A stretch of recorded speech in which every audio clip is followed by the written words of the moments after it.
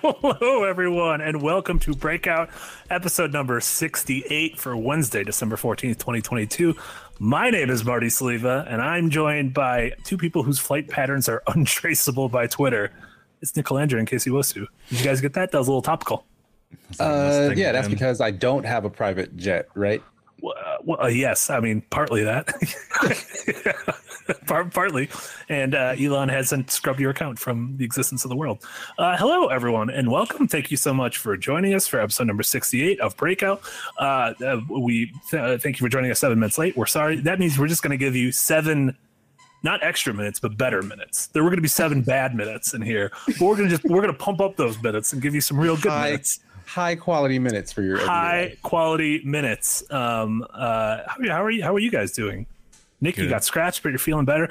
In solidarity, I was trimming my beard earlier, and the cap off my trimmer. No, I didn't cut myself, but the cap off my trimmer popped off.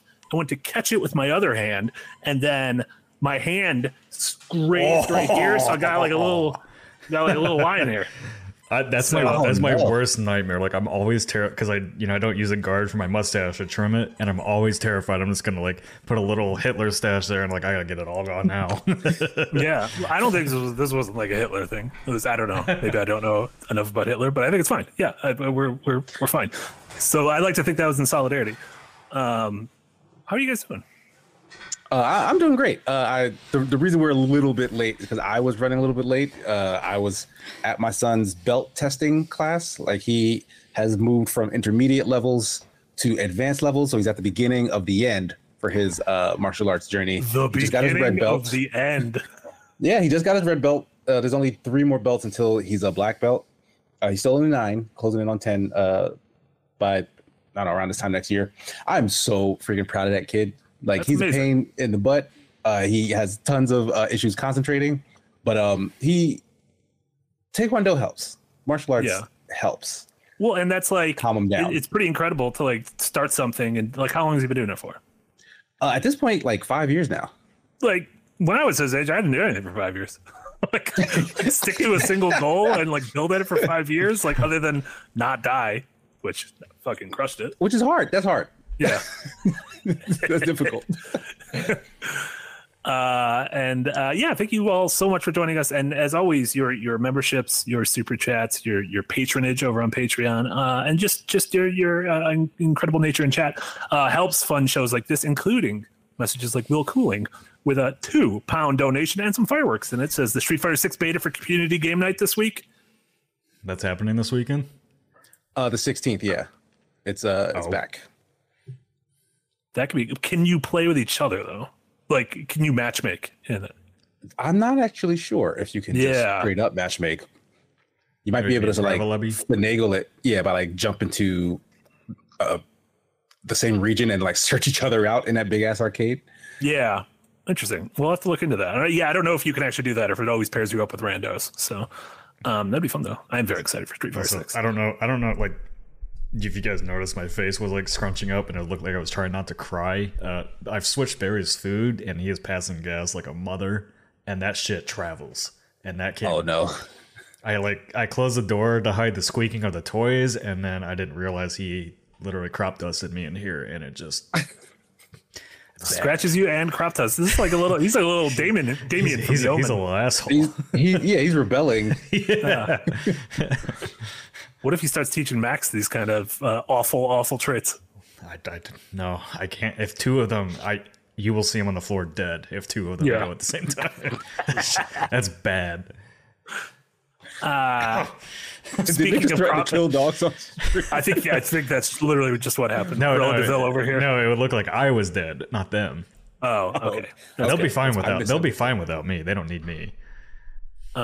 Speaking of crop dusting, is it just me or does it feel like Xbox crop dusted us all throughout the year 2022? I don't know if that actually works. I don't think that actually works like that, but that's fine.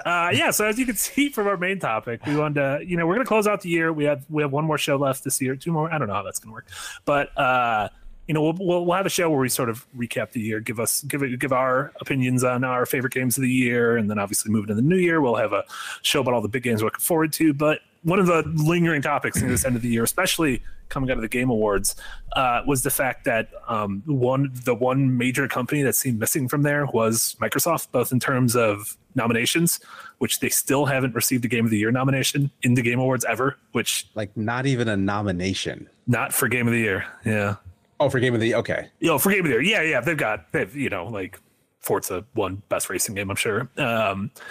But and then with all the reveals, like all the stuff we were excited about that we talked about, nothing. There was no first party Xbox game. There were no even like Xbox exclusive things. There was a couple sizzle reels for Game Pass, but other than that, it was a Nintendo and PC and PlayStation 5 heavy show, which is funny because it feels like, I swear to God, the three of us have had this conversation for like 2 years. And it's like every 9 months, we're like, well, this is it. This is going to be when Microsoft finally comes around. Don't worry. They've been gathering their arms, and this is when the full assault happens. They've been preparing. They've been strategically planning. They put all their ducks in a row, and then they went out there and they got more ducks, and then they put those ducks in a row, and then they went and got more ducks. And then they put those ducks in a row. When you put the new ducks in a row, you start looking at the old ducks and you're like, ooh, you're not in the same row. What do we got to re-row? Yeah, so we have so many fucking ducks. I feel like this title is going to be out of date. The optimist in me says this title is going to be out of date in the next 6 months. Because the reason I titled it Backfiring right now is more, not so much because like I'm feeling bad about Xbox. I'm actually not. I was actually working on an editorial kind of describing why I'm not worried about them, and it's because like their track record is basically announcing games way too early, canceling games, delaying games, and then not meeting expectations when they launch. Halo Infinite did not meet expectations. The only game that has really met expectations at launch was Forza Horizon. That said, that's the only highly publicized one that has reached expectations at launch, because Grounded has. You could make an argument for Gears, I think, right? Yeah, Gears 5. Gears 5 did really well. Yeah, Gears 5. Forza, and then Grounded has done very, very well for them. Pentiment received rave reviews, which I think would have been up for India, not India of the Year, but some, I don't even know where you put that on the awards list. Like, and next to Immortality, I guess. Right next to Sifu. Yeah, and then so Sea of Thieves and State of Decay have all done millions of players. Sea of Thieves, I think, is his most popular ever right now. And it's getting big content updates lately that people are really happy with from what I've seen. Like a lot of story expansion and stuff too. So the thing I'm kind of waiting for them, and also before I even get to that, going back 6 months to June, they, during that presentation, like that was a very well received presentation, and they basically said, here's everything that's coming to Xbox in the next 12 months. So we kind of already have their roadmap, and basically what I went back and did was I looked at that image and I was like, well, what did they achieve and what did they not achieve? Well, every game on the left side of that thing, which was this year, came out aside from 3 games. It was Redfall was already delayed by then, so the 3 games, I marked them down. Give me 1 second. I think Starfield was already delayed by then too. Starfield was already on their 2023 schedule. Yeah. So here we go. It's right here. The only games that were delayed were Party Animals, Hogwarts Legacy, and Atomic Hearts, which they don't have control over any of those. Yeah, those two aren't in there. Legacy. Party Animals, it takes a long time to copy and paste game paste. Yeah. Oop, I changed the wrong browser window. Give me 1 second. Okay. Hubba hubba, what'd you put up? my Twitter feed. Put up some nog? No. So anyways, so all of those games came out besides those 3, and then their 2022 schedule is, or 2023 schedule is pretty much everything that they've made clear is coming. Starfield, Redfall, Minecraft Legends, Forza, as far as their first party games go. Minecraft Legends not a game that's already out? Am I insane? Minecraft Legends is like the new RTS one. You're thinking of Minecraft Dungeons. Minecraft Dungeons. That's not the Diablo one. Yeah, gotcha. Okay, my mistake. Yeah. So I don't know. I'm pretty optimistic about 2023, and I think like if you really look at it, like a lot of the studios they acquired had just released games and were just starting brand new projects. A lot of these studios they acquired were not surviving on their own and having to go to Kickstarter to fund projects like In Exile, Obsidian, Double Fine. I bet Compulsion was going to be that way too, because I don't think We Happy Few did amazing. Bethesda. Yeah, and then Could you imagine if Elder Scrolls 6 was crowdfunded? I mean, it would make billions. but as far as like that goes, like I think the way I remember I've talked about it was like there was always going to be a long development cycle because one, they have more resources, two, they're staffing up for these projects, and three, they all pretty much every single one of these studios has multiple projects at different scales in development now. And so that was always going to take time to kind of build that pipeline to get that going. And was it supposed to start in 2022? I don't know. Yeah, I guess. But also with like Halo Infinite, I don't think they can afford another buggy, really, just not hitting expectations game launch. And Starfield especially, like that game needs to be polished and not Bethesda, certified crap. So in that same vein, because like what you're saying makes a lot of sense, right? Like they have a roadmap, they have a plan or whatnot, but it's like, just like you said, like they can't afford to kind of have these big titles, especially games like Halo, come out and be a buggy mess and not hit their marks or whatever.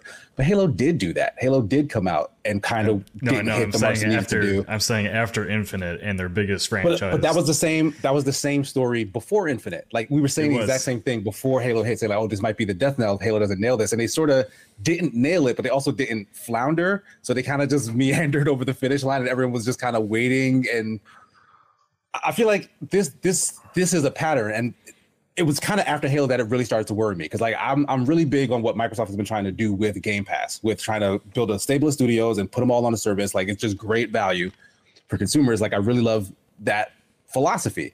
Mm-hmm. But every single month, which turns into every single year, like all the big stuff that people have bought into Game Pass for continues to be pushed away. And when it doesn't get pushed away, when it actually releases, it's not the thing we were promised. And it does start to take a toll. Like even as a longtime fan who loves what they're trying to do, we're still all kind of twiddling our thumbs waiting for them to do it. Yeah. Well, like that's the promise is always still there, but like how long until we basically figure out that maybe they're not able to execute on this, like because they just haven't in all this time. That's why I include backfiring in the title too, because like the social media message was all really positive up until like June of this year, and then since then it's really gone downhill quick because they haven't communicated really anything. And Marty kind of wanted me to say in the title originally was like Xbox, is kind of failing at communication in general, but I don't think they are like in general, because they're still hyping up Game Pass. Game Pass is getting a lot of great releases on it regardless, third party. So I think it's mostly their first party lineup that's kind of I'm excited for like all the games on their first party lineup, but like I fully expected like we would see something of Hellblade 2 by now and something of a bigger Starfield dive, even if it's not completely ready for release or whatever. I think they just it's kind of like a bunch of whiplash, because like they're super open now about Halo Infinite and about how that game, even before the launch, we talked about the PR cycle on that one, and that it was like really open with here's the development stuff, here's how we're making these things. I don't think they need to do that for every game, but like some type of like stuff like that for Starfield, or just about like how we're managing expectations for the tech side of things, would get me more not even excited, just more confidence in that they're taking these things and putting Microsoft money behind it. Yeah, I think it's funny, as much as we talk about Game Pass, and you've both referenced Game Pass, I still feel like we undersell how great Game Pass is, because I just started like looking through the list of games you can download on Game Pass, and aside from stuff like Stray, Neon White, and Sifu, I think 7 of my 10 favorite games, favorite indie games of the year launched on Game Pass. Like I just made a list of stuff like right now, and then went back, and you can play. I've been playing it. I've been really enjoying it. I'll talk about it later on. But High on Life, the sort of the Rick and Morty game. Lego Skywalker is there. Chained Echoes, which is a new classic 16-bit JRPG, is there. Soccer Story, which I talked about. Norco and Citizen Sleeper, which a lot of people have in their top 10 games of the year. Tinykin, which we all talked about. Pentiment, Somerville, which was Casey's #1 game of forever.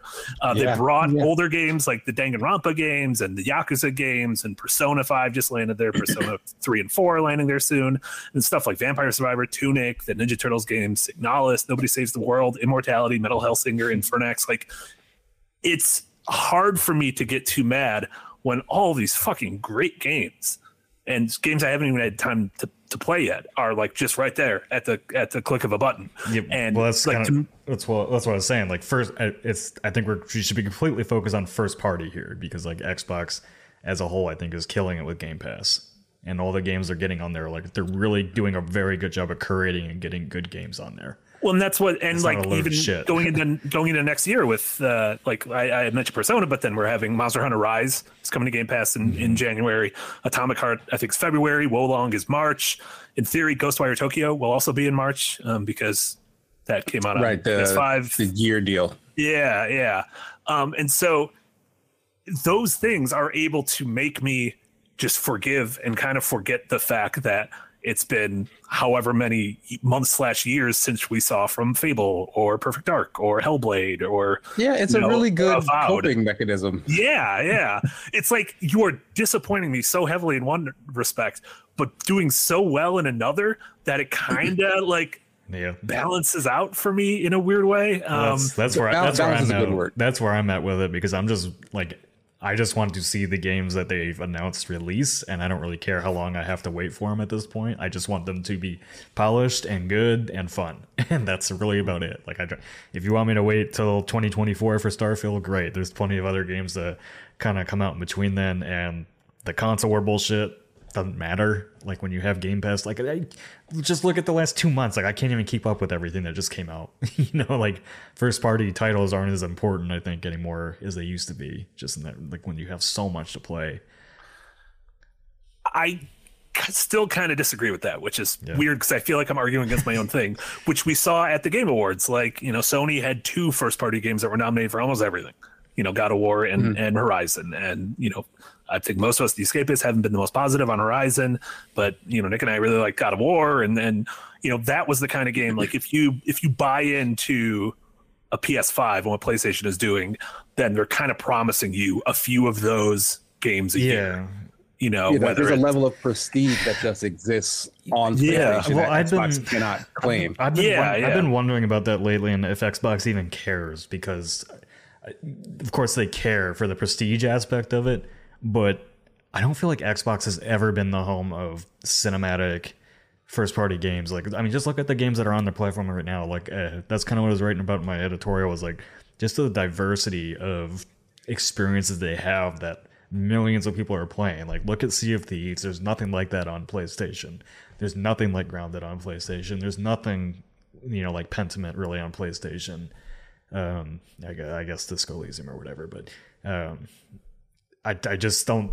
I think they're more worried about like the engagement of players, and like Perfect Dark is going to be, sounds like going to be their answer to Sony's like very prestigious cinematic stuff. But I mean, like, even back then, like Halo wasn't like a cinematic masterpiece. People played it for the sandbox and multiplayer and all that. Well, you're right. It wasn't like a cinematic masterpiece, but it was like one of the most popular games just in existence. So like God of War is kind of doing both those things. Like God of War Ragnarok is a cinematic masterpiece, if that's how we're going to put it, but it's also like just a big name recognition, claim to fame that Sony has just in their cabinet. And like Microsoft's, they've definitely moved away from we want to do direct combat with Sony. Like, we'd rather like focus on building up infrastructure and fighting a battle that we know that we can win, one that has to do with like cloud and money, right? But I do feel like that stings, like when they basically have zero to say at an industry-wide event like the Game Awards. Like, I know they're not taking that sitting down, and I know that there are meetings with other execs. They're like, hey, what's going on, Phil? How come these games aren't showing up on this list here? And I think Phil is also being there's no way he's not seeing the success of stuff like The Last of Us 2 and God of War and Horizon and Spider-Man and Tsushima, these sort of things, and being like, fucking, where is ours? Like, where is our version of this? And partly Halo wasn't that, because that didn't, when Halo was at the top of the mountain, that sort of cinematic subset wasn't really nearly as popular as it is now. It didn't exist on PlayStation really until PS3. Yeah, until kind of like Uncharted helped usher that in. And so I mean, it is, I don't know, it's going to be interesting, because we have this, like, we know what so much of the Xbox roadmap is, And at the same time, there's also a lot of stuff we don't know. Like we know some of the stuff that Bethesda's working on, but like we don't know what id has been working on since Doom Eternal, aside from not paying their composers for their games. We don't know like what Machine Games is working on aside from Indiana Jones. Like there's a good chance they have another project in the works. And the same thing. Like if the Gears team, if I'm sure they're working on 2 things at once, and if we're getting ready to see those. But on Sony's side, like they've been extremely quiet with what they're doing. Like aside from aside from Spider-Man and Wolverine, we don't know like what we know that there's like a Last of Us multiplayer thing coming out, but then we don't know what's going on after Tsushima. You can assume with all of those big games we mentioned, there will be sequels, but I also hope that there's going to be new stuff. And then at the same time, Sony's really good at, pairing up with Japan and we're getting, I guess, Forspoken, which did either of you guys get a chance to play the demo? You streamed it, right? I played the demo with Frost. Yeah. Yeah. Wasn't a good demo. I was about to say, as a side note, I did not think like that game didn't like kill my hype for the game, but it was like I was like, this is a very bad show. This is not where you should put me in a demo. Like this that's honestly how I felt about it. Like I really don't think it really did anything for telling us what that game is going to be like. It was just a real shit demo, honestly. Yeah. So like I'm still kind of on the fence on that. Like I'm still excited about the look, but a little like I definitely took a ding in terms of my expectation for that. Yeah, same. And then we have Final Fantasy coming in the summer, and so they still align themselves with a lot of marketing and stuff. But so there's a couple reasons that maybe Xbox is being quiet, and one could be that they're just fucking up, which I don't think that's the answer. Like that is a possibility, but I don't think they're inept. 2 is maybe they're planning. There's been like scuttlebutt of a big event, like they're going to do their own Nintendo Direct, PlayStation Showcase kind of thing sometime early in the year, and be able to like blow things out of the water, and that's where they can concretely say this is when Starfield and Redfall are coming out, and here's new trailers for these things and a couple small things and a big this is our Game Pass roadmap for the rest of the year.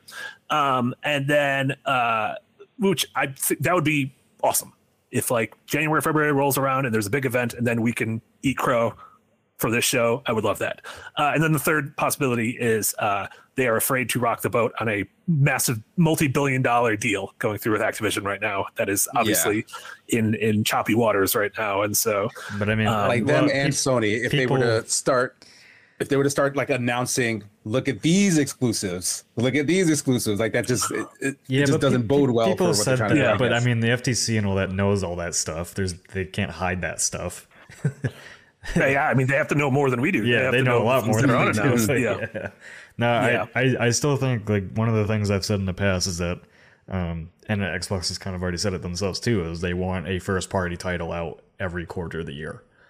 And part of me feels like they're waiting until like their other titles are far enough along that they can maintain that.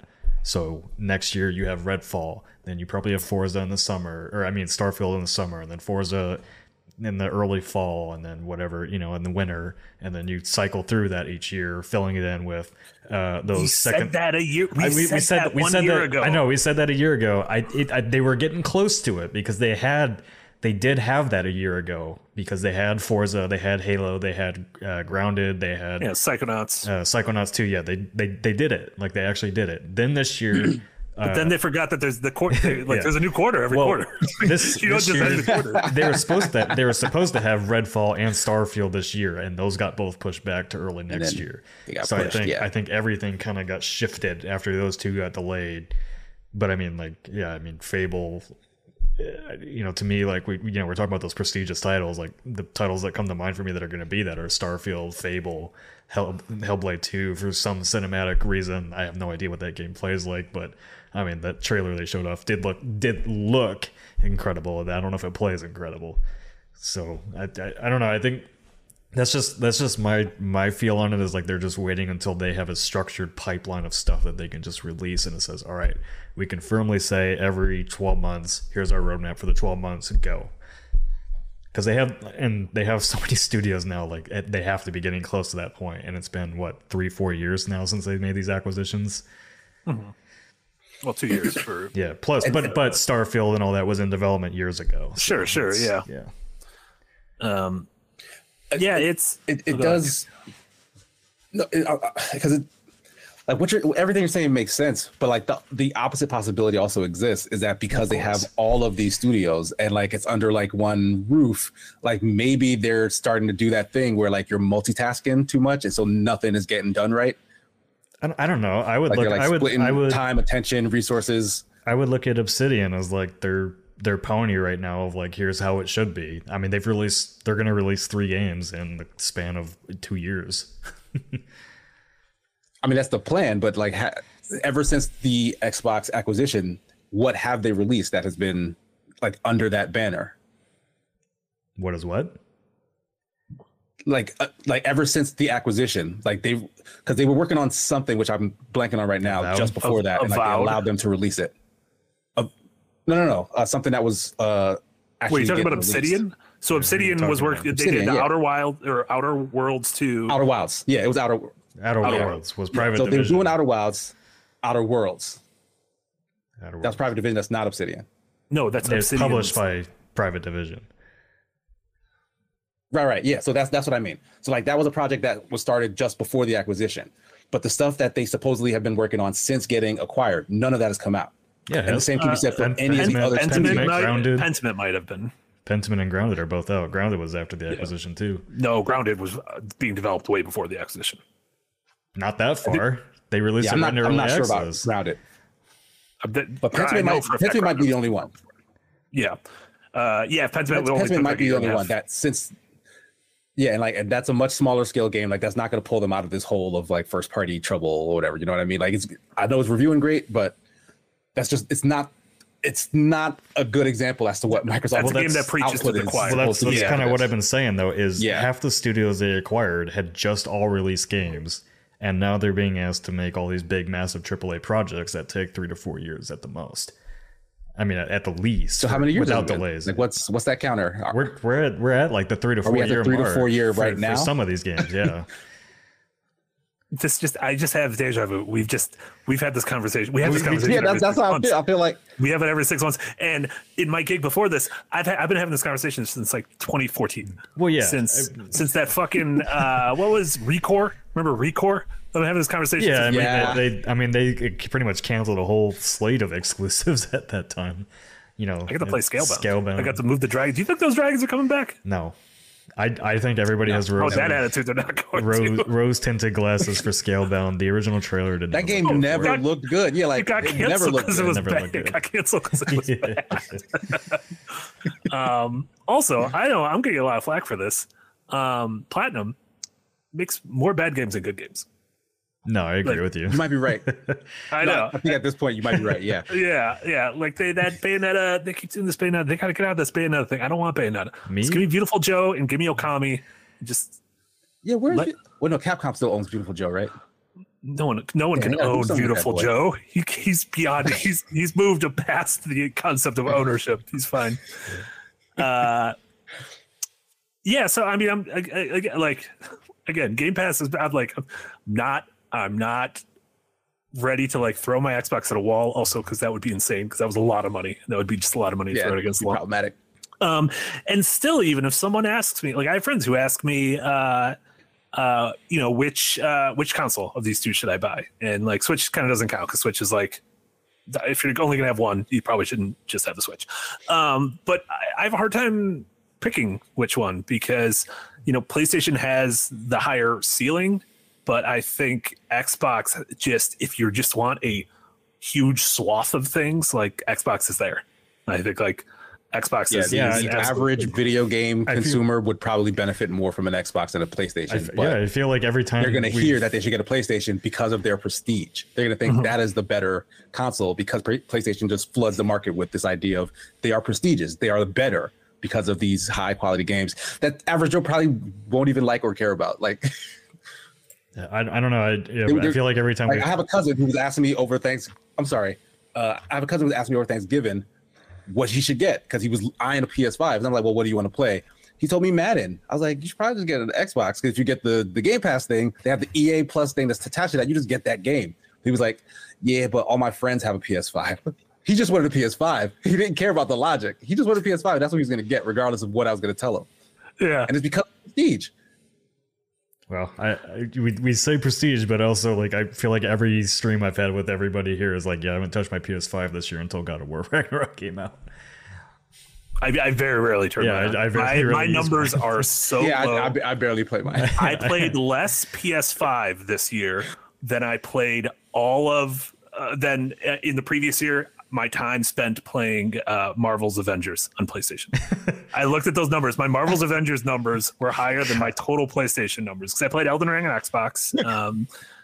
I think my second most played PlayStation game of the year was Stray. And that game was 3 hours long. All right, God of War, I put like 45 hours in, and then I think Stray had 3 hours. Yeah, and I will say I do choose to use my play my PS5 for like more of my single player titles these days, just because I like the controller more for those games with the rumble feedback and everything, or the haptic feedback. But yeah, I mean, like both. I think like just we're maybe discounting the pandemic a little bit and how that slowed a lot of things down. But no, I heard the pandemic is over. Yeah. But I don't know, like looking at the 2023 lineup, aside from like Xbox not communicating that we still don't have like a Redfall release date, which kind of blows my mind. We don't have a Starfield release date. We don't have a Forza release date. Like I'm very much with you, Marty, that like I feel like they looked at the June event and that was very focused on everything coming to Xbox. Dates. I feel like almost everything in that thing had a date for this year that was coming out this year. And then they had like the 2023 dates for other stuff because it was all within the next 12 months. Mm-hmm. I feel like if they do that again at the start of the year and like the next 6 months, we get release dates. And then beyond that, you get this stuff's coming past for the holiday season and into next year. And you just keep that cycle going.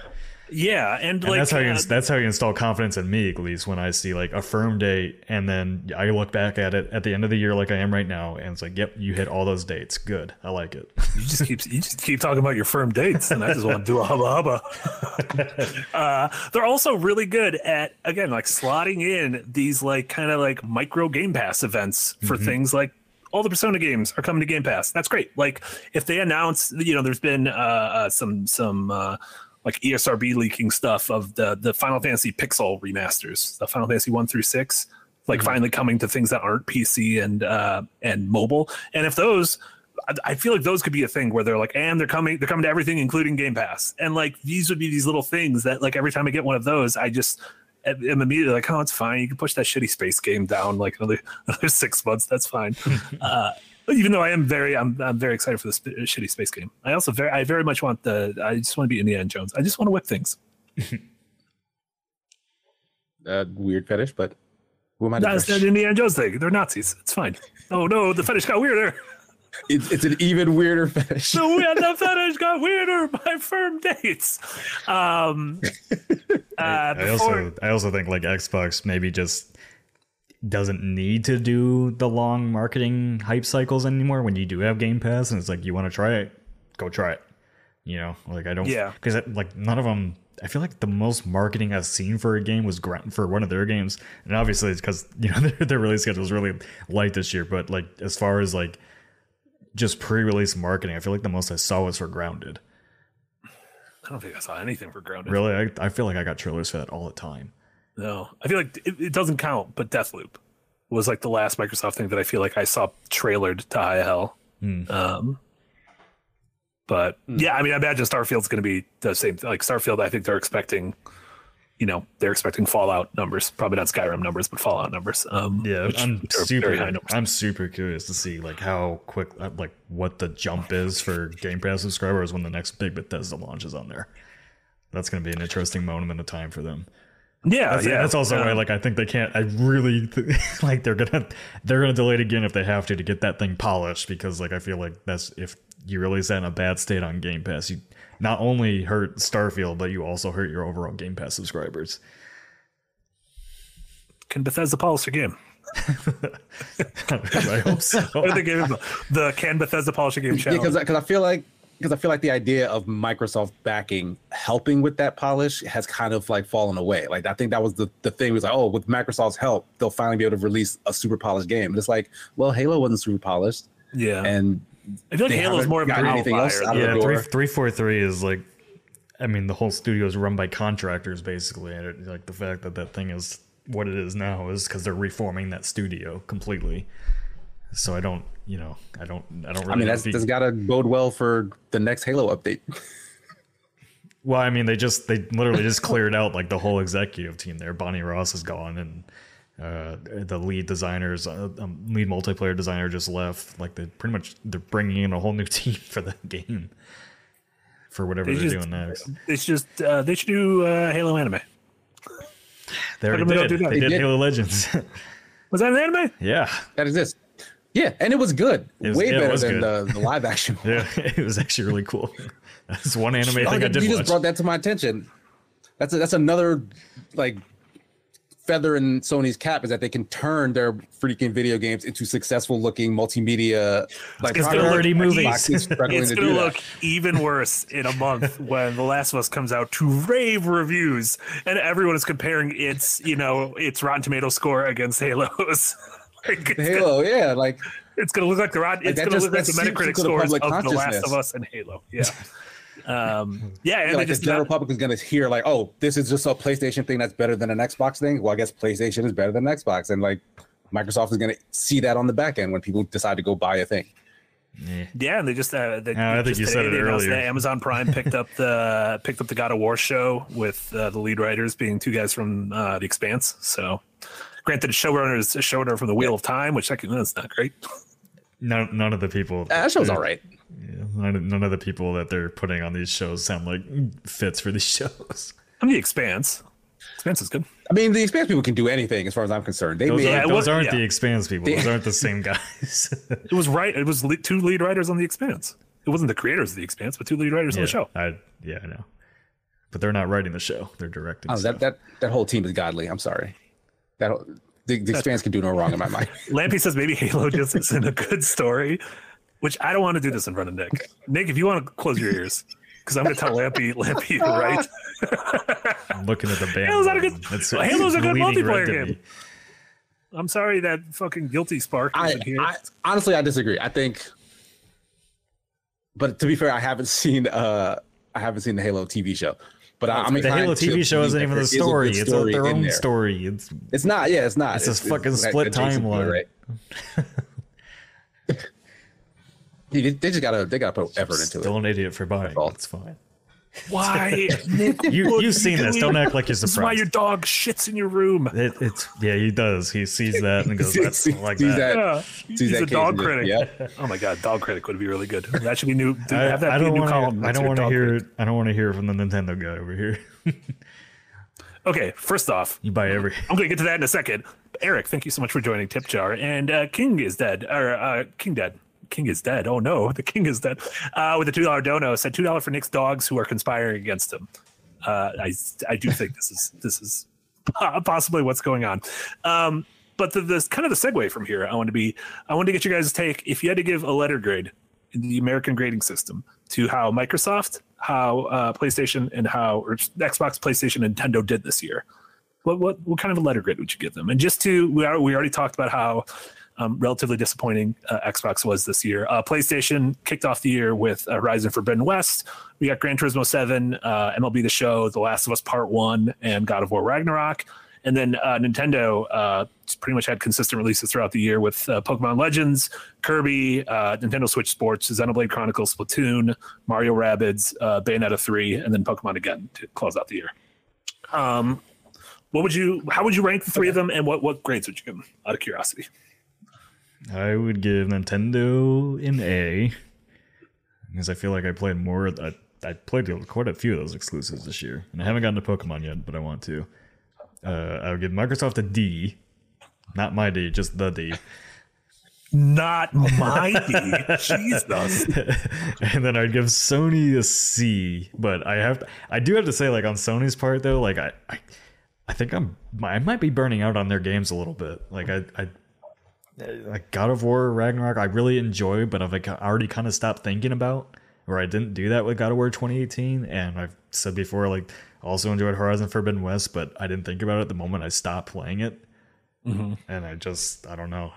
Like their formula, I really want them to see them do something new, because their formula of like really cinematic or like these open world, you know, icon based games are kind of grating on me at this point. And also like the only reason like Sony's games didn't do that for me before when they've done the open world stuff, because like the writing was really good. And so like when you have like, because I really like Ghost of Tsushima's writing was fantastic. I really enjoyed the entire story. Say what you will about Days Gone, I liked the story, and I thought the writing was quite good in that too. You know what I will say about Days Gone is that the wokerati just couldn't handle a gruff biker looking at his girlfriend's ass. That's all I'm gonna say. I wish like I would shut up, because like that game isn't bad. Like, and also like I like the story between Deacon and Sarah. Like I like these games that are very centrally focused on two characters, and like him finding his wife was a nice story, and the back half of the game kind of sucked, but whatever. You know, Ratchet and Clank though, like I don't remember anything out of that story either. pretty came out right around E3. Shouldn't have come out around E3. Don't put a game out this year. Hey, everyone who's releasing a game like 2 weeks before E3 this year, stop it. Except Nintendo, you can keep doing it with Zelda. You don't gotta stop anything, Zelda. You're doing great. But I hope you clear up that kingdom. So if I was gonna give letter grades, it's gonna sound weird, but I would give Microsoft and Sony the same grade. I think they would both get a B, because like because they're kind of excelling in different areas where the other is like kind of failing hard. Like, what are you laughing at? Microsoft, I said excelling at both sucking this year, but yes. like niggas just giggling like a small child under his breath. But like Microsoft is like providing so much value with like their offerings on Game Pass all throughout the year. Like there's good quality stuff there, but like their big promises are completely falling flat on their face, because like they're just being covered in dust by like the glow that is Sony's first party stable. So while Sony, on the other hand, is, you know, knocking it out of the park in terms of making people feel like they made a worthwhile investment in their console who are into their particular brand of first party quality games. On the other hand, they raised the price of their console. They otherwise kind of don't seem to give a damn about the value for their customers. Like Sony's kind of in their own ballpark in terms of like they have a really big head, and they have for a long time now. And like I personally don't like their business plans in this regard. Like it's very unfriendly to hardcore gamers, I feel like. Mm-hmm. But yeah, Nintendo, on the other hand, B+, because they continue to do well despite not caring about anything on the planet. They canceled that Smash tournament, or said that they didn't cancel that Smash tournament. I like how their wording was almost like a mafia boss. Like, all I'm saying is, yeah, we can't help you if something goes wrong. Like, and then they released another Pokemon game that wasn't enough, like a new Pokemon game. Like some people were saying, like, you know, they finally started to do something great, but it was like half broken on launch, and like it took them like 2.5 weeks or something to acknowledge it at all. Oh, and they did that with 2 Pokemon games this year. Oh, right. Yeah, that was a whole other Pokemon game that they also released this year. Yeah. Which is, like, they just need to take a step back and reevaluate some of their stuff. But they actually don't, because people bought it. Yeah, and some idiots only put 90 minutes into it and haven't touched it again. Yeah, I think I'd be somewhere. I like Nintendo as a B+. I like Sony. I think I would go like C+ for Sony, and then if I'm doing Game Pass for Microsoft, A+. If I'm doing Microsoft first party games, I'm probably giving them Nick's D. So congrats, Nick's D. You're doing it again. It's a lot of usage. A lot of usage, yeah. Congrats. My game of the year is Nick's D. Andrew Whitwinner also with a $2 donation said, for the next goal, refunding Nick's Halo Steelbook. Wait, you're trying to? There's still time. Take it to Walmart or whatever. Didn't you say there's like that secret plan? Walmart. Yeah, I can take it to Walmart. It's unopened. Yeah, exactly. I'll use it to buy an Xbox exclusive that came out this year. Oh wait, You could buy a month's supply of Game Pass so you can get Pentiment. I'll buy 6 more Halo Infinite Steelbooks. Yeah. And terrible investment. This is a very bad investment. And Lampy with a 5-pound dono said, Marty, how's your current secret project disguising yourself as Nick's new dog been going? I don't like the idea that I'm like, was it gonna be like Wilfred, like wearing like, remember that show Wilfred, with Elijah Wood? You kept seeing like the imaginary dog. Yes. Yeah. I'm not doing what? Clifford or Wilford? It was a man in a dog costume. Wilfred and FX Clifford are different. Yeah. There was multiple things made about dogs, Nick. Really? There was? I thought there was only one called Dog Soldiers. That wasn't even about dogs. That was about werewolves. They're still dogs. There's a show called Dog Soldiers about werewolves. No, it's a movie. It's a movie. Also, werewolves aren't still dogs. What are you talking about? They're Or soldiers, for that matter. We're not having this debate. They're dogs. Werewolves are dogs. They look like a dog. They shit like a dog. They eat people like dogs. Shits like a dog. Not until you see my dogs. That is insane. Yeah. Do you even know what a dog is? Nick? I don't. Where's J-Mate? He knows what a dog we're is. We're back to J-Mate all over again. Oh no, it's happening. It's happening. Come full circle. Time to shut everything down. Yeah, Stick of the Garden says cats shit like dogs. Everything before lions shit like dogs. Speaking of shits like dogs, Nick, what have you been playing? That's an interesting segue. I have been playing a lot of Marvel's Midnight Suns. Yeah, you are. You're our number one real-time strategy tactics boy now. Between I guess Mario plus Rabbids and this. Fuck, I still have to finish Mario plus Rabbids. I keep forgetting. Yeah, you should only be playing one real-time tactics. I know. I'm playing like 4 different games and it's driving me nuts. But yeah, I've been playing a lot of Marvel's Midnight Suns. I really love the combat system in it, and I think I agree with like pretty much all the reviews that have kind of said the same thing. That my biggest complaint, at least with the gameplay side of things, is like there's no verticality to the combat. It's like all on these flat planes, and there's not, there's objects to kind of utilize it within the spaces. So it's like a really, really fun combat system, and when you have the deck building aspect of it, which is not annoying at all. Like I'm not spending a lot of time in menus, which was what I was concerned about with that type of game, where I was gonna have to be in there upgrading stuff all the time. But the general loop is like you spend a lot of time in the Abbey talking to the Marvel characters, getting to know them, doing kind of like these daily quests where you go upgrade a card, you do a combat train, you get XP, you upgrade other things. Take them on a picnic. Yeah, you take them on a picnic. You can go bathe with them in the swimming pool. Like it's kind of weird. You're not bathing. Yeah, you're swimming together. They're not even swimming. They're just sitting there. But it's not like they're both like dirty. Sunbathing. They're also, if you go in the swimming pool when you're dirty, you fuck it up. You can't be doing that. You got to go in clean. Yeah, you're supposed to take a shower before you pre-shower. I don't know. Take that pre-shower, Doctor Strange. I don't know what superheroes do. They're out there beating up people. They probably got slobber all over them. Beating off, and I was like, what are they doing? What are they doing at your Abbey? There are a lot of closed doors in the Abbey. I don't know what everybody's doing. Anyway, the general loop is you stick around the Abbey, you do all your upgrades, you go do combat, you come back, you unlock more cards, and you talk with people, you keep building XP and friendship with them, which all feeds back into the combat loop.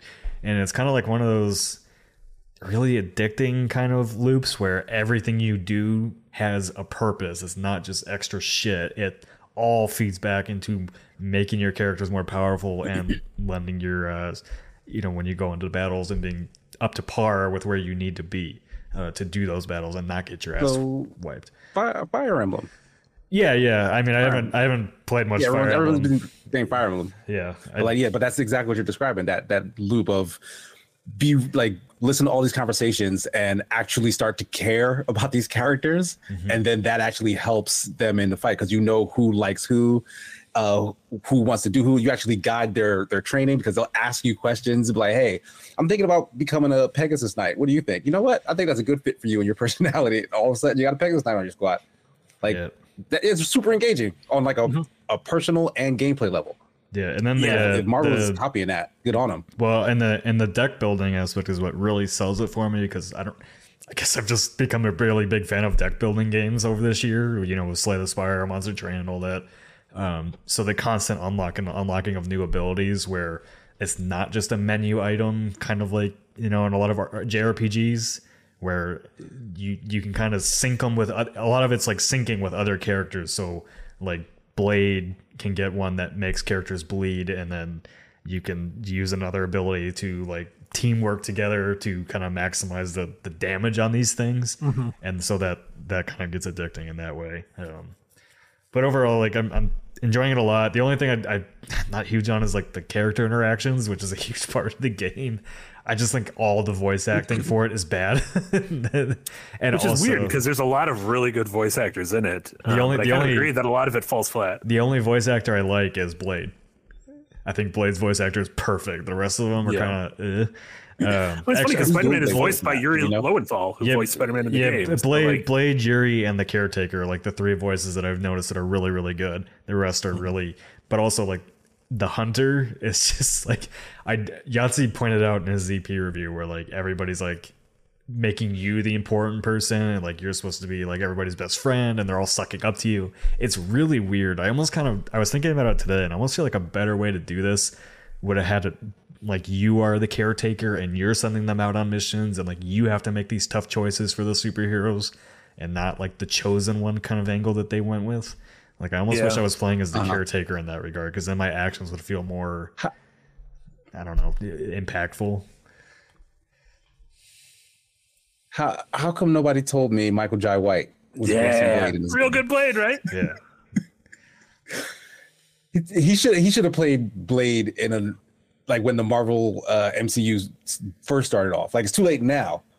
Oh, he's but when they first got into it, they should have rebooted Blade. He should have been cool kicks into his 50s and 60s. But yeah, I think I gotta play this game now just because Michael Jai White is playing. Yeah, I mean, I use Blade in like all my encounters. He's such a good character. Yeah, he's also got like a straight up hard on for Captain Marvel, and it's hilarious. And there's like a scene where like you literally call him out on it, and he's like, "Shut up! I don't want to talk to you anymore." Isn't her powers like the same powers as like the sun, and Blade is like a vampire who can walk in daylight? That's really strange that's who he has his crush on. she goes binary, and his like skin starts melting. Well, off. he like literally one of the very first lines in the game is like questioning him, like, "How are you out in the sun?" And he explains it. It's like one of the very first questions that's answered. That's very nonchalant. Kids these days, don't know who Blade is. Yeah, you have to teach kids who Blade is. But yeah, they got to learn her. Yeah. Anyways, I really like it. I think even if you're not into like XCOM or anything, you'll probably end up liking this game. It's just got that really nice core loop that I think anybody can get into. Also, it's not anywhere near as challenging as XCOM.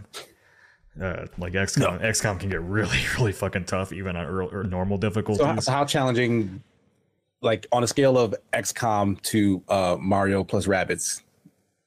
I'd say Sparks of Hope. Where does Marvel's Midnight Suns land? I would say it's a step above Marvel's Midnight Sun. I mean, Mario Rabbids. So it's like in between those two. Okay, but like a very like large gap between, like there's Marvel Midnight Suns, and then there's XCOM. Yeah. Yeah, I'm really Gears Tactics is stupid hard. I don't know how much you spent with that, but that I finished that. Yeah, I finished that too. So yeah, okay. So I put Mario Rabbids, Marvel's Midnight Suns, Gears Tactics, XCOM. And it's really because like I think XCOM just has a lot more mechanical depth than both of these games, and the deck building aspect really makes this a lot more accessible. Mechanics. Yeah, XCOM. Yeah, like you can't miss your attacks, and there's a completely free movement system, so there's no like movement points. You're just in an arena, but there's no. You wait till they patch in permadeath into Mario plus Rabbids. God. Yeah, if you lose Rabbid Peach, that's the the real game is fucked for you. In Fire Emblems. Yeah, the permadeath. Like they should port that over. Yeah. I guess Nintendo has done it with that. I don't think they're going to be willing to like let Yoshi die in your arms. If you lose Rabbid Peach and Mario Rabbids, you're pretty much fucked for the rest of the game. Yeah. Also, go ahead. I also started the Callisto Protocol, which I'm having a good time with. I read some of the reviews. I think a lot of the reviews just did not understand the combat system. Not to say that it's a good, perfect combat system. I really do not like how they do dodging. So basically, how you have to do dodging in the Callisto Protocol, because it plays very similar to Dead Space, aside from that it's more melee focused combat. A lot of it's melee focused combat. The problem is dodging is like you're looking at the animations of the enemies, and so if an enemy's swinging with their right arm, right, you got to dodge to the right, or their left arm, you got to dodge to the right. Anyways, but you basically do that by flicking the stick at the right time, and there's like no timing window either, so there's no like slow down and then dodge. It's just you have to see it and then dodge. And it's fine when you're fighting one-on-one, but whenever there's multiple enemies in a room, it's incredibly frustrating because they will hit you and you can't dodge everybody at once. And they really should not have done a system like that. They should have just done a block and parry system and been done with it. Whatever they tried to do here to make it more cinematic or whatever with this weaving and ducking thing is just, I hate it. I hate that part. It sounds, from everything I've read, it sounds like fucking Punch-Out, which is strange, like a weird thing. But also, if it gets frustrating, like to me, frustration is the number one killer of tension and fear in a horror game. And like the second I become frustrated in something, that's when like the curtain goes up and like I can see through the code and I'm no longer scared of this thing. I'm just angry at it. It's not even close to being as scary as Dead Space. There's just too much going on for it. It's more of an action adventure game, really. I don't like they keep billing it as a horror game. They really should just be billing it as like an action adventure thing, because I am not scared at all. Dead Space I can go back to now and still be scared by it. Callisto Protocol, I'm not scared at all. Do you think the game will improve with 20 additional death animations? No, I don't. I will say the death animations are incredible. Like and the graphics are incredible in that game. But yeah, like I haven't really been itching to run back to it to continue playing it like I have Marvel Midnight Suns. And also like I'm kind of waiting for them to patch it because I have a really weird glitch that's really bothering me. All the voice acting works in the game except over the radio, and it's kind of a funny glitch. So like somebody will be speaking to him through the radio, but I can't hear it and he does. So he's just talking to like nobody on my screen. I kind of like that. But I'm also, maybe they're just going insane. He might be. That's kind of how I've gone with it, but I felt like I was going insane. It's immersive. Insane. It's not. It's immersive. There you go. Andrew Wright winner with a $2 donation. Thank you so much. Said, who's your favorite couples to pair in Fire Emblem Three Houses? I mean, my favorite way to pair is just me and people, right? That's what you mean by couples. Yeah, you can't pair other people. You can't. Playing matchmaker. Yeah, I don't think you can. Well, there's like in one of the Fire Emblem games, can't you like force people to like procreate in like one of the other ones? That's Fates, right? Yeah, I think so. Yeah, and then Three Houses is the only one. Yeah, I think in Fates. Yeah, which I know breeding grounds for humans. Pretty much, yeah. It's pretty much like Pokemon, but they're people. Peoplemon. No, it's Byleth and everyone. Byleth gets around.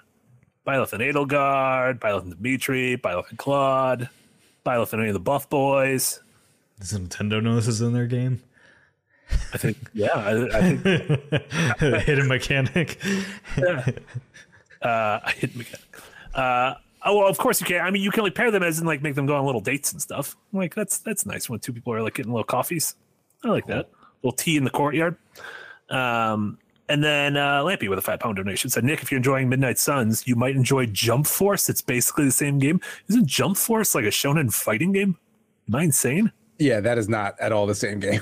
Jump Force is also a terrible shonen fighting game. I also only like Marvel's Midnight Suns because I like the Marvel games. I can't really get into Marvel TV shows or movies anymore.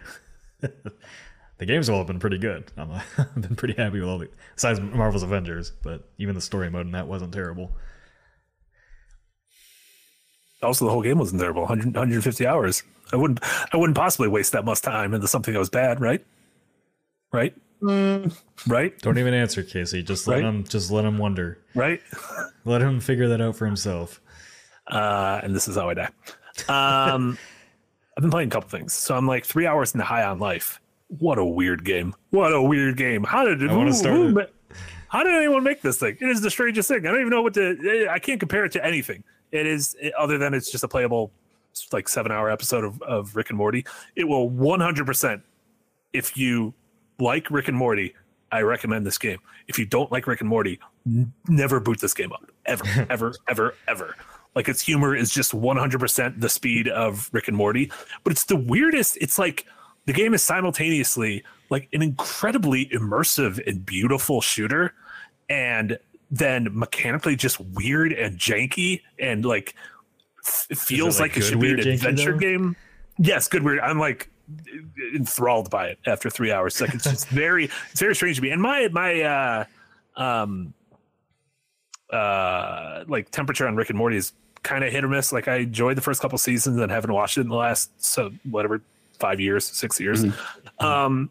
But there's something about this that just feels so different than any game I've ever played, and I actually like the constant banter and dialogue and the constant like remarks and observations that your gun makes so far have been. It's good if it's written well. It's incredible. I mean, if you and again, it's the writing of Rick and Morty and the voice of Rick and Morty. Well, isn't it more improv than writing? Like, isn't like a lot of that stuff that he's saying is kind of Justin Roiland's stream of consciousness?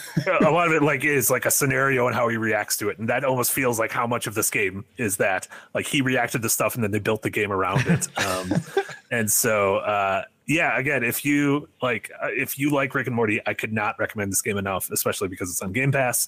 But mechanically, I guess the thing it reminds me the most of is Oddworld: Stranger's Wrath, which I've brought up before, which is a game that like sort of straddles between a like adventure game and a light shooter, where like every shot sort of matters, like depending on like the, you know, because in Stranger's Wrath, your ammo was these like little critters you would find in the environment, and that's kind of how it feels here.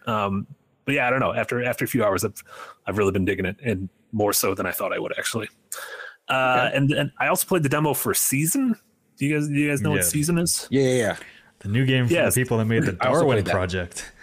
Yeah, which was I don't. Battle didn't last very long. Yeah. But it wasn't bad. So let me pop the link in here. They released a demo on it's coming to PlayStation and PC at the end of January, and they just released a demo on PlayStation. I don't know if it's still there, but I was playing it on PS5. And it's a game that's set in like a serene post-apocalypse. And you play this character who is like bicycling around this strange kind of fantastical take on our world that clearly like time has moved past and nature has overgrown, and you're like jotting down you're listening to audio and jotting down observations to piece together what the world was like beforehand and who the characters were like in this town beforehand. But then when you move from place to place, you hop on your bicycle and it turns into this like little open world, like big lonely like Shadow of the Colossus if it had Studio Ghibli vibes. At the very end of it has the you get on a bike and you get a little taste for that. I also played the demo at the end of Wishlist with Frost. Okay, nice. The Season demo. And like I wanted to experience the bike stuff because like the in-town stuff was like it was very meandery, but like I know that that's a section of the game. There was a really beautiful like that section where like she puts in the recording of someone, I'm assuming it's like maybe a father figure, and like he just kind of gives her like this kind of meditative mantra. Like we were in the middle of a stream and that still like kind of touched me. I was like, wow. And I was really excited to kind of see what happened after that, but then that's when the demo ended. So it's like it was really good. That was actually a really good demo because I was really excited to see what else was more, but like I was hoping there was a little more after that, but you get on the bike and then it kind of ends. And I'm assuming the bike stuff is a bigger part of the open world stuff because from what I've read in like other, all the trailers really kind of focus on the bike. Where you do the biking like from kind of node to node, and then you get off the bike and you experience everything. But I really like this. This has potential to be one of those like early standout indie games of the year. It's definitely an acquired taste if you like the non-combat, like meandering's a pretty good word, honestly, to describe it. Death Stranding likes. I feel like, I mean, honestly, speaking of Death Stranding, guys, I'm so excited for Death Stranding. I mean, isn't that just a walking simulator? A Death Stranding like? I mean, a literal walking simulator. Death Stranding quite literally simulates walking. God, Death Stranding's so good. I haven't even No, finished Death I Stranding, and I refuse. get annoyed when people call it a walking simulator because I'm like, there's a lot of gameplay in there. No, I think it's the only game that is truly like that and Quap are the only true walking simulators. The other walking simulators are just narrative walks. Yeah, those are just like fucking haunting simulators where you're just a ghost wandering through a place. This is like the pain in the ass it is to walk through slippery grass down slope. Like a heady narrative adventure game. Like that's what that sort of thing is. It's the only game I've played where I really felt like I was going on a true adventure, like where I had a destination and I had to think about how to get there, and not just follow a waypoint. I think you should try it, Casey. You might find that you like it. Unless you hate happiness. I want to try it. If you hate happiness, then you won't like Death Stranding. I want to try it. I just know I won't like it. Okay. Like, that's the thing. What if I told you? I know I won't like. What if I told you you get to throw your dead mom in a nuclear and blow her up? I don't think that is a selling point at all. Yeah, is that supposed to be a plus? I don't know. I felt super intense feelings about carrying my mom up Supposed to be a plus. carrying my mom up a hill where she explodes into a nuclear bomb. Yeah, That's just what happens to the dead in that game, right? that's just a Strand-like event. Yeah, shit happens. And then I'm looking forward to a couple indies that just came out that I want to start jamming through this weekend. Little Gator game, which I think we're gonna have a review for soon from Will, and then Wavetail, which I think we'll also have a review for from Elise. So Little Gator game is almost like, it feels very much like a short hike, but kind of 3D. Where you're a little gator boy running around and pretending to be on a Zelda-like adventure, and then Wavetail kind of seems like seems a little bit like the like Solar Ash and the Pathless in terms of its movement. It's very much like you're a girl who has the ability to kind of like surf on water in this like mostly aquatic post-apocalyptic world. Is she like always moving when she's on water or something like that? Yeah. She almost like, she can't swim, but she finds like her shadow underneath the water, and she's able to like glide over the water. Oh, that makes sense. Yeah, and then I don't know. It checks out. If I don't know how to, my kid didn't know how to swim, I'd be like, just find your shadow and glide. What are you doing? Let's fucking get down there. And both of those are like, let's tell that to the people that try to hurricane watch. oh, that wouldn't be good. That wouldn't be good. Just find your shadow. So yeah, looking forward to those. Casey, you been playing anything? Yeah, the third game during the wishlist stream that I hijacked from Frost this weekend was JoJo's Bizarre Adventure All-Star Battle R, which is, I think, a re-release or like a remaster of an older JoJo's Bizarre Adventure fighting game. I don't think it's good, but it's full of aesthetic. Like JoJo's Bizarre Adventure has like a very, very distinct art style and has very distinct characters as well. Super it's very like runway model energy charged. I don't know what the proper terminology for that is, but like they like flashy. In the anime, like, you know, they pose, they have like effects that surround them, whatnot. Like it's very hyper sexualized, but like no one's really having sex with each other. It's mostly about like buff dudes, but you know, women get their shine as well. But like, yeah, the game just translates those characters, their personalities, and their movesets very, very well. But the actual fighting, like, it's unlike any other 2D fighter I've played before. Like, you're on a 3D plane, but you literally, like, you press a face button, and that face button will move you, like, you'll do like a sidestep on that 3D plane, and you can only sidestep in a single direction. Like, if you're on the left side, you sidestep towards the camera. If you're on the right side, you sidestep away from the camera. So, like, it's weird because you're on 3D plane. Soul Calibur do that? Soul Calibur lets you move on that axis. Like, you can literally walk up and down on that axis. Yeah. JoJo only lets you sidestep with the press of a button, not with like your movement.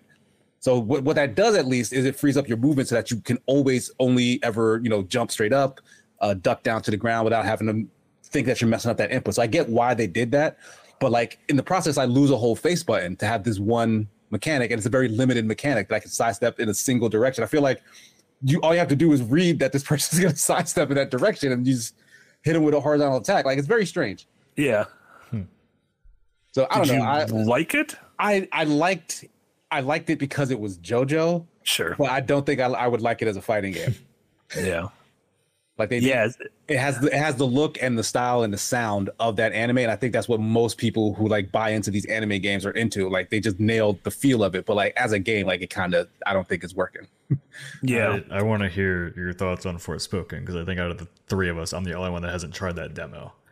Yeah, I have heard nothing but bad things about it. Yeah, and again, I strongly think that it's not necessarily Forspoken's fault. It's the way it chose to showcase what it is in that demo. Because like they drop you in it's open world, but there's none of the story stuff. Like you get like kind of a scissor reel opening that kind of has a narrator doing a voiceover saying like, oh, this is Freya. She gets sent to this world. She has a thing on her wrist. I don't know. Like that's kind of where you're left. And then you're just in this open, very empty world. And there's like random mobs of enemies. You don't know who the enemies are, what their relationship to you is or whatnot. And you're just messing around with 2 of the, I believe, 5 different classes of spells that she's able to use. Yeah. And so like they give you little tutorials to let you know how to use that stuff, but it's just all devoid of context and there's just no stakes. And it feels really loose. Like it's a Square Enix action game, which feels very similar to, I cannot remember what the name of the multiplayer version of Final Fantasy 15 was. But like when they released that on Game Pass, I tried that out for a little bit. So I actually got a feel for like what that feels like. And I'm assuming that copies the combat in 15. But it's very light, like very floaty feeling action combat. It doesn't feel like it has the sort of weight of a proper action game like a Devil May Cry or even a Dark Souls or whatever, which is super weighty. So like it feels like flailing, and like the game is super animation heavy. So like you'll press a button and move in a direction, and Freya will do like 3-4 things before she's like settles back down. And like that's just usually not how I like games. I like my games to be super responsive to how I press buttons. Mm-hmm. So it just wasn't a good showing. Like there wasn't anything to do, and there was no context for why I was doing it. But that being said, it looks really pretty. Like the effects and all that stuff, like for the magic, like, and again, those animations, like it looks cool as shit. Like, even though like I didn't feel like I was fully in control of that shit, like to someone else watching it, I'm sure they were like, oh, you look like you're kicking ass. Like that looks amazing. And I think that's kind of what most people who are looking at this kind of experience they want. Like, yeah, no shade, but the PS5 audience that like chases down these sorts of experiences, like they want to feel powerful, like they want to go after the power fantasy. And I think this is providing that. And I think with a little more context in terms of like why you're doing these things, and then like, you know, the rest of the suite of powers and abilities, and like you wanting to explore the world because you're looking for something in particular, like that'll change, I think, the vibe that I got from that very bare bones demo. The other feedback I heard was that the character just talks way too much. She does. People are definitely coming at it a little hard, but like they're not wrong in that some of the dialogue is very annoying, like the banter between her and her gauntlet. My thing with that is I want my character, I am fine if my character never shuts the fuck up, because there's a whole sect of games that are about sad, lonely, mute people. And I love those sad, lonely, mute people. Like, I love the fact that like Norman Reedus never fucking talks in Death Stranding. They're just wandering around his sad zone. The same thing with all of the Team Eco games. But like if a game's supposed to be about character, then like, well, let me see how your writing is. Like, it's almost like putting your feet to the fire. And that's the other thing, is that she's very incongruous with her situation and you know, the events that are happening, and that's because it's an isekai. Like, she's from New York and she's dropped in this fantasy world, but you don't necessarily get that context in this demo. All you see fantasy girl in a fantasy world who's dropping F-bombs and shitballs and because I'm assuming when the game starts, it's going to start in New York, like, right, you know, which this demo does not give you any of the context of, unless you've, you know, like you don't really get to know her or her relationship with this bracelet thing at all before they're constantly kind of bickering and going back and forth with each other. Mm-hmm. Yeah, so like it might help, but maybe it won't. It's interesting. John Lee brought up High on Life. High on Life has sliders for how much people will talk, and it even tells you like you can turn this down if you want your gun to not be talking so much. You can turn your gun down, like, so that it talks less.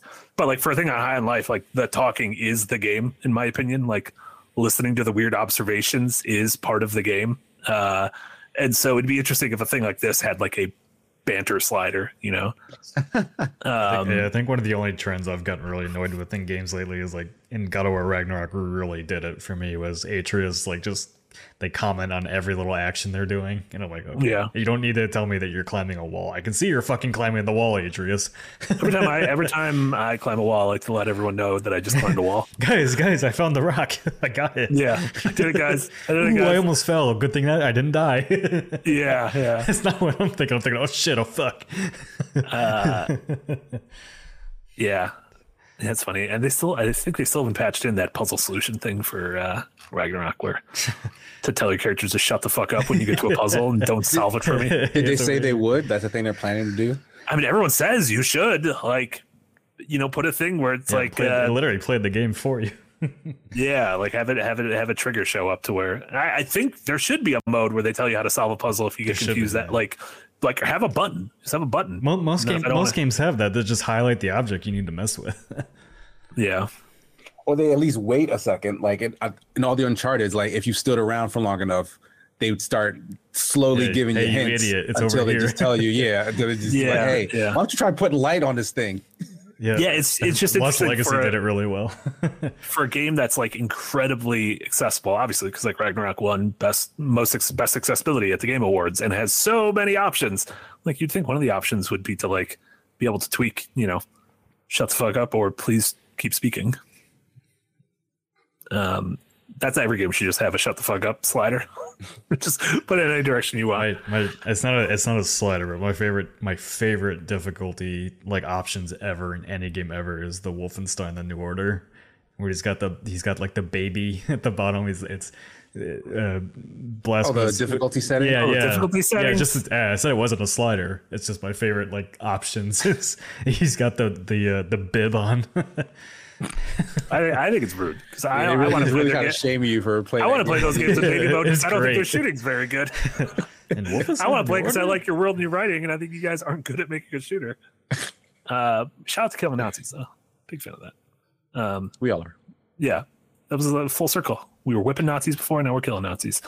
Before we head out, do you get any last stuff you guys are playing or watching before we call it a night? In case he takes a 30-minute break before coming back. Look at that, we got you out a little bit early. Oh yeah, we sure did.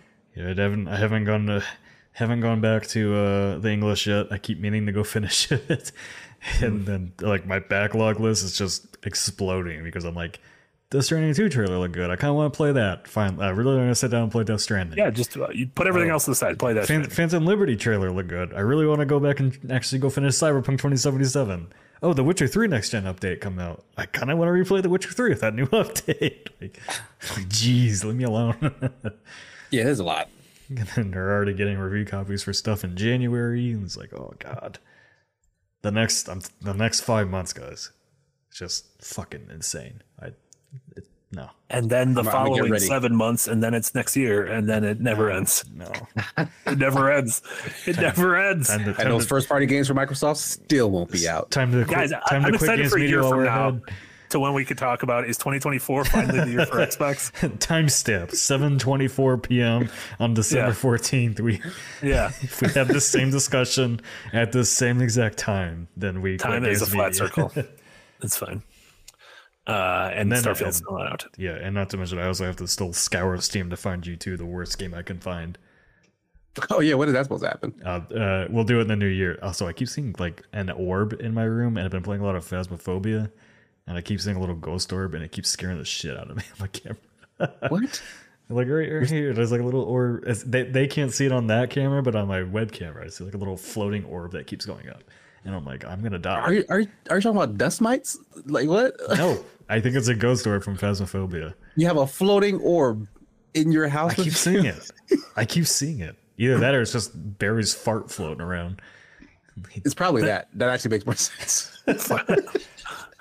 His fart somehow calcified in the air and it's become a solidus. I need to stream Phasmophobia more because like I was playing that last time with my friends and I literally about shit myself. I went in the house thinking like, yeah, and then you blamed it on Barry. I'm all toughed up. Well, not last night. I knew that was me, but I'm all toughed up. And then I did something in the game, and the ghost spawned right in my face, and I'm like straight up like, oh fuck, it's like out of there.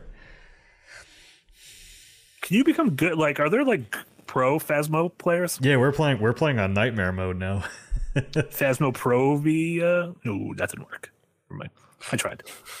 You're playing on nightmare mode. Yeah. Was that just spookier? That's the highest difficulty. Like there's no like it's where they put actual timers and stuff. there's no they put setup ghosts in time. your actual house. Like they send men into your bedroom. And Send Lampy one orb to your living room. Lampy asks if I'm doing it in VR. No, I'm gonna set up my VR though and play it in VR next week. I'm terrified. I'm going to run into a wall and hurt myself. So if I come back with like an eye patch or something, I like jam my VR headset into my eyeball. Like Big Boss. Most importantly, the only VR game that matters is that they announced the Fireworks game is coming to VR. The Fireworks game that was a launch PS2 game, Fantavision. It was a puzzle game where you just were setting off fireworks, and they're saying a new Fantavision is going to be a launch game for PSVR 2, which seems great because I want to put on VR and just see a bunch of fireworks. That sounds nice. Yeah, that sounds very uninteresting to me.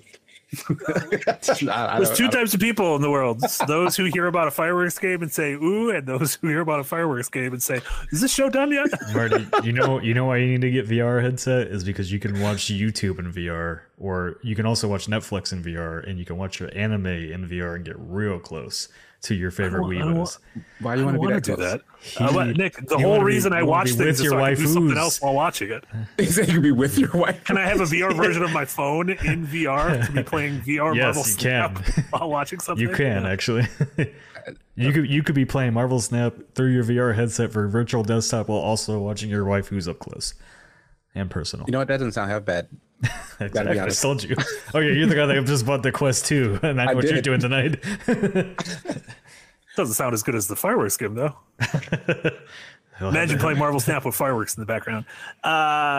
Casey, where can folks find you? What should folks check out? Check out stuff with my name on it. Sigma Gears 9 on Twitch and Twitter. Need for Speed Unbound review was the latest that came out. Working on another one right now that hopefully will be out before the end of this week, probably next week, if I'm being honest with myself. Outside of that, I mentioned this earlier in the week, but the last Sigma show stream on this Sunday was deleted from the internet by accident by me because I'm an idiot. Oh no! So it only exists as the live show that folks who watched it live will remember. You should remake it this weekend. No, I can't. Word for word. We'll never be able to recapture that magic. But that's just incentive for you guys to watch the show live. There you go. Because shit like that can happen and it can be lost to history. You're as bad as the HBO Max execs. Pretty much. No, it was the West world of Sunday morning streams. But we'll be back next week, so definitely catch us then. Thank you. And then in a half an hour, you'll be back with Jesse finishing God of War. You guys have to finish he should definitely 10 finish weeks. this. And the quiz is coming. Like I was able to knock out the quiz just before taking my son to his belt testing. So once Jesse has completed the game, we will switch into test mode. I have a link that I'll send out to chats so you can take it with us, and we'll see how everyone does. But we'll especially see if Jesse passes his between bingo and tests. I'm a big fan of just like bringing in weird elements to our streams. I'm a big fan of this. This is great. It'll be fun. And if we run out of time, I think Jesse does have it set up to where we can just go right into God of War 2. Yeah. Oh, nice. Excellent. Nick, what do you got going on? I'll have a new week in review up on Friday, and then if you're a member in the bonus content above, we're doing the quarterly update on Sunday, and then if you're in the God tier on Patreon, we have our private gaming session number 2 on Sunday as well. And then somebody asked what we're doing with the extra $1,000 because I haven't updated the stream goal. We are doing the Sea of Thieves stuff in January, and I basically said that if we hit 3,000, we're gonna do. Right now, we're doing 8 episodes because you guys have raised so much extra money. Once we hit 3,000, we're gonna do 10 episodes of Sea of Thieves, because as I said before, we will not get anything done in 5 episodes, just because the quest lines take a while, and also we're done, so it's gonna take even longer. I'm curious when we're gonna get this Darren Immortality stream. Gotta get to Patreon. Gotta get more people signing up on Patreon. Get over there. Y'all are letting me down. They're letting us down. We want to see Darren play. We want to see Darren suffer through Darren work. Darren doesn't work enough. Darren's only written 3 things about Avatar 2 after seeing it this morning already. And I'm not lying. He's already submitted 3 things, and he saw Avatar 2 this morning. What is going on? Huh? Yeah. I'm actually gonna go see that. It's being covered. I'm excited. 195 frames per second. It's gonna be great. 4D. It's gonna be wonderful. Big Jim's done it again. Oscar nomination. Yeah, and then my stuff. Just tune in tomorrow. I'll be streaming with Nick. We'll be starting Jedi Academy. Correct? 1 p.m. Central. Yes. And then tomorrow evening, speaking of finishing games, Casey and I should be finishing Metal Gear Solid 4. Oh yeah, that's to be closing up shop too. Yeah, it'll be probably a little bit longer than a 2-hour stream, but granted, knock on wood. I said that last time it was like a 5-hour stream. I don't think it's gonna be that much longer. We can also start a little bit early if you want. We'll figure it out. We'll see. We'll figure it out. We're gonna be able to finish it. It's fine. It's fine. No one's crying. It's fine.